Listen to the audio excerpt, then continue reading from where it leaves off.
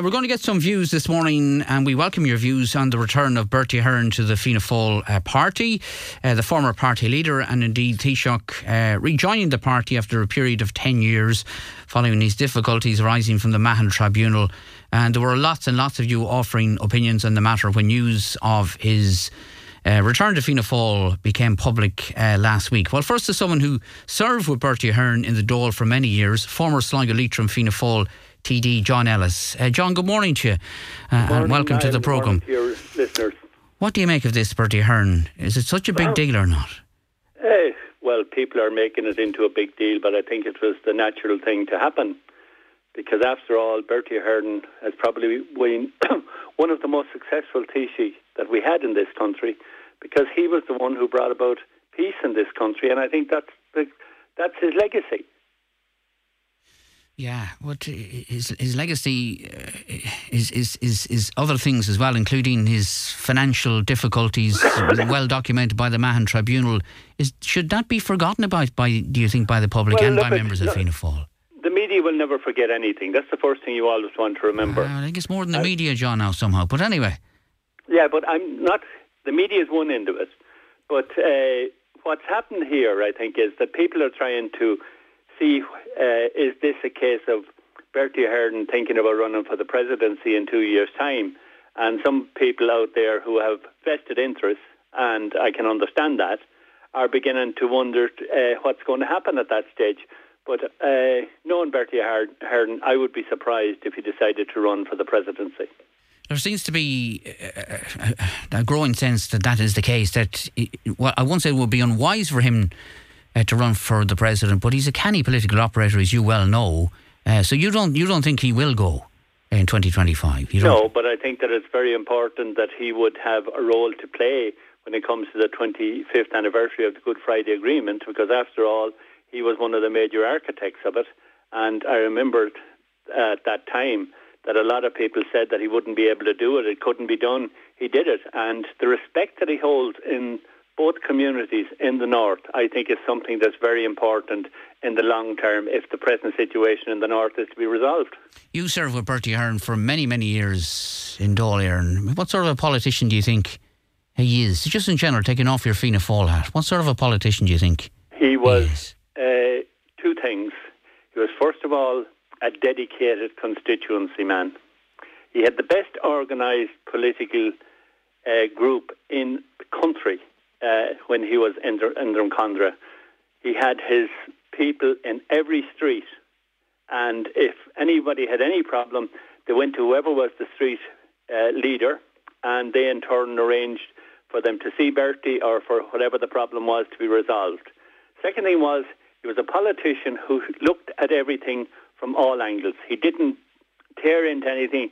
He always sat and waited, studied all sides of it, and he was probably described one time as cunning. He was definitely that, but he wasn't devious. Yeah, wasn't it Charlie Haughey said he was the most cunning of all? Charlie Haughey said that, but he wasn't devious. You get people who are cunning and devious. Bertie was cunning to the fact that he would not take a decision until he had every option weighed up. Is there not something, do you think, sad about all this for Fianna Fáil? Here there's been so much hoo-ha about the welcome of a former leader, former Taoiseach. I mean, where are all the new leaders? Where are all the future leaders within Fianna Fáil? Well, you see, this is the problem. And I think that people want to realise that very quickly. That Fianna Fáil has become a very diverse party in ways at the minute, because it seems to have taken a step towards being an urban party and being a populist party, whereas in the old days Fianna Fáil stood for an awful lot of different things than it stands for today. Right, okay. So you take it at face value. He's back as an ordinary paid-up member of his local common. His experience will be helpful. Maybe his canvassing at election time will be helpful, his advice, but that's about as far as it goes, you think, at this stage? Well, I think that he's going to have a major role to play behind the scenes with regards to sorting out the present situation in the north. I think that can be seen. Only last week, I think he put in a day in the north talking to the various parties. He is what you would call a champion negotiator, and he has done that, and I have no doubt but he will continue to make a contribution behind the scenes to government here and also trying to deal with the northern situation. After all, he was the one, Ian Paisley said that he trusted him. All the Northern Unionist parties trusted him because whatever he said at the time of the Good Friday Agreement was done and there was no turning back. Okay, but you welcome him back. You think? Of course I welcome him back because he went into Leinster House in 1977. I went in 2 months after him into the Seanad, and I welcome him back as both a friend and a former colleague. Many thanks for joining us. Former TD John Ellis there. Let us know your views on Bertie Ahern's return. This person says it took Fianna Fáil more than 10 years to repair the damage done by Bertie Ahern, and now they've destroyed all that by allowing him back into the party. Derek is on the line. He's a taxi driver from Donegal. And Derek, to say the least, you're not overly excited about the return of Bertie Ahern to politics, although at a very minor level at this stage. Well, I'm driving my taxi around Donegal today, and I think it's the funniest thing I've heard in a while.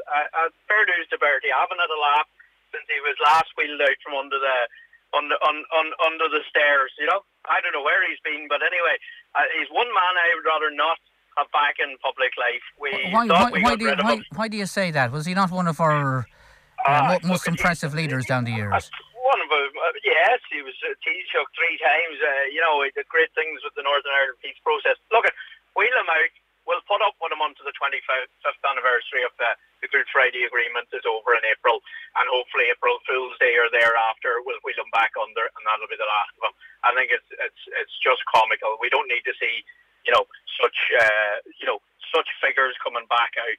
Look, there's not enough decent politicians in the country as it is. Wheeling out dodgy ones from the past is the exact opposite of what people trying to make a living. All right, but why is he dodgy? I mean, he didn't do anything. I'm not saying he's dodgy. The Mahon Tribunal wouldn't take his fairy tale excuses for where $250,000 in cash coming through from property developers, etc. was coming from. He said he won it on the GG. Now, Ahern translates it as in Irish as the Lord of the Horses, if I can remember rightly. He is the Lord of the Horses. He told the Mahon Tribunal he won it on a few bets, as far as he can remember. It's the only finance minister in the Western countries without a bank account at the time. You know, I know he's a bank account now because you have to get paid the $3,000 a week. He gets paid to go to Fagan's for his weekly pint. Okay, but but it is 10 years ago. So should we not be? 10 years is not enough to see the back of somebody like that, of that calibre. Keep him another 10 years. Wheel him out again for a couple of weeks. We'll have a laugh and wheel him back in. Kevin Sharkey, my own uncle from Donegal, made a laughing stock out of running for the president, if you remember the last time around. I do, yeah. Well, he sought to run, yeah. He sought to run last time. Yeah, he sought to run. But he made it, he tongue-in-cheek made a laugh out of it and took the mick. But, but I tell you what, he sold a few extra paintings. He had a point. What's the point of being told that this former 3 times Taoiseach is going to run for the president, etc.? No one believes it, not even Fianna Fáil. I would say Pascal and the boys had a wee bet down the pub and said, hey, come here, wouldn't it be great to get rid of our expenses problem, 1,000 here and 1,000 there? Could you imagine if they were dealing with Bertie Ahern today when he couldn't even account for $250,000?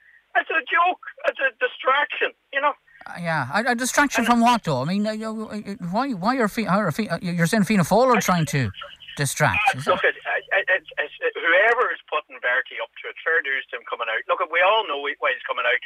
He's trying to show himself back in a good light and rehabilitate his reputation. I'm afraid that won't be done. The Mahon Tribunal and all should be given out to school children, at least from the age of 13 onwards, to realise how this country has $250 million out in loans, etc. From the previous time he was in charge of the country. It's a joke. It's not national amnesia we have. It's delusion that Bertie Ahern and the people that are putting him out there. Keep him, wrap him up in a blanket and wheel him back under the stairs as soon as you can. That's my opinion. All right, well, we know what you obviously think of Bertie Ahern and perhaps of Fianna Fáil, but were he to run, and he hasn't made that decision yet or indicated that he will run for President of Ireland, is it a contest you think he could win, leaving aside your particular very strong opinions? Well, I can guarantee he wouldn't. I hope he's in the race, because like Kevin Sharkey running before, it was great crack. It's an awful boring bloody thing, but it'll bring out other good, decent people and bring them to the fore when you have, such nonsense being spoke about such people. Like we may as well call him Bertie Ewing, coming back out of the shower like a scene out of Dallas from the 1980s. Saying everything's grand, nothing happened, nothing to see here, folks.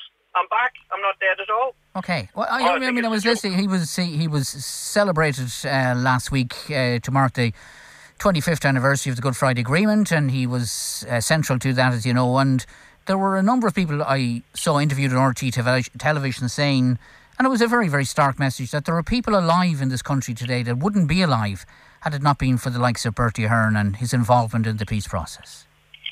I already started by saying that.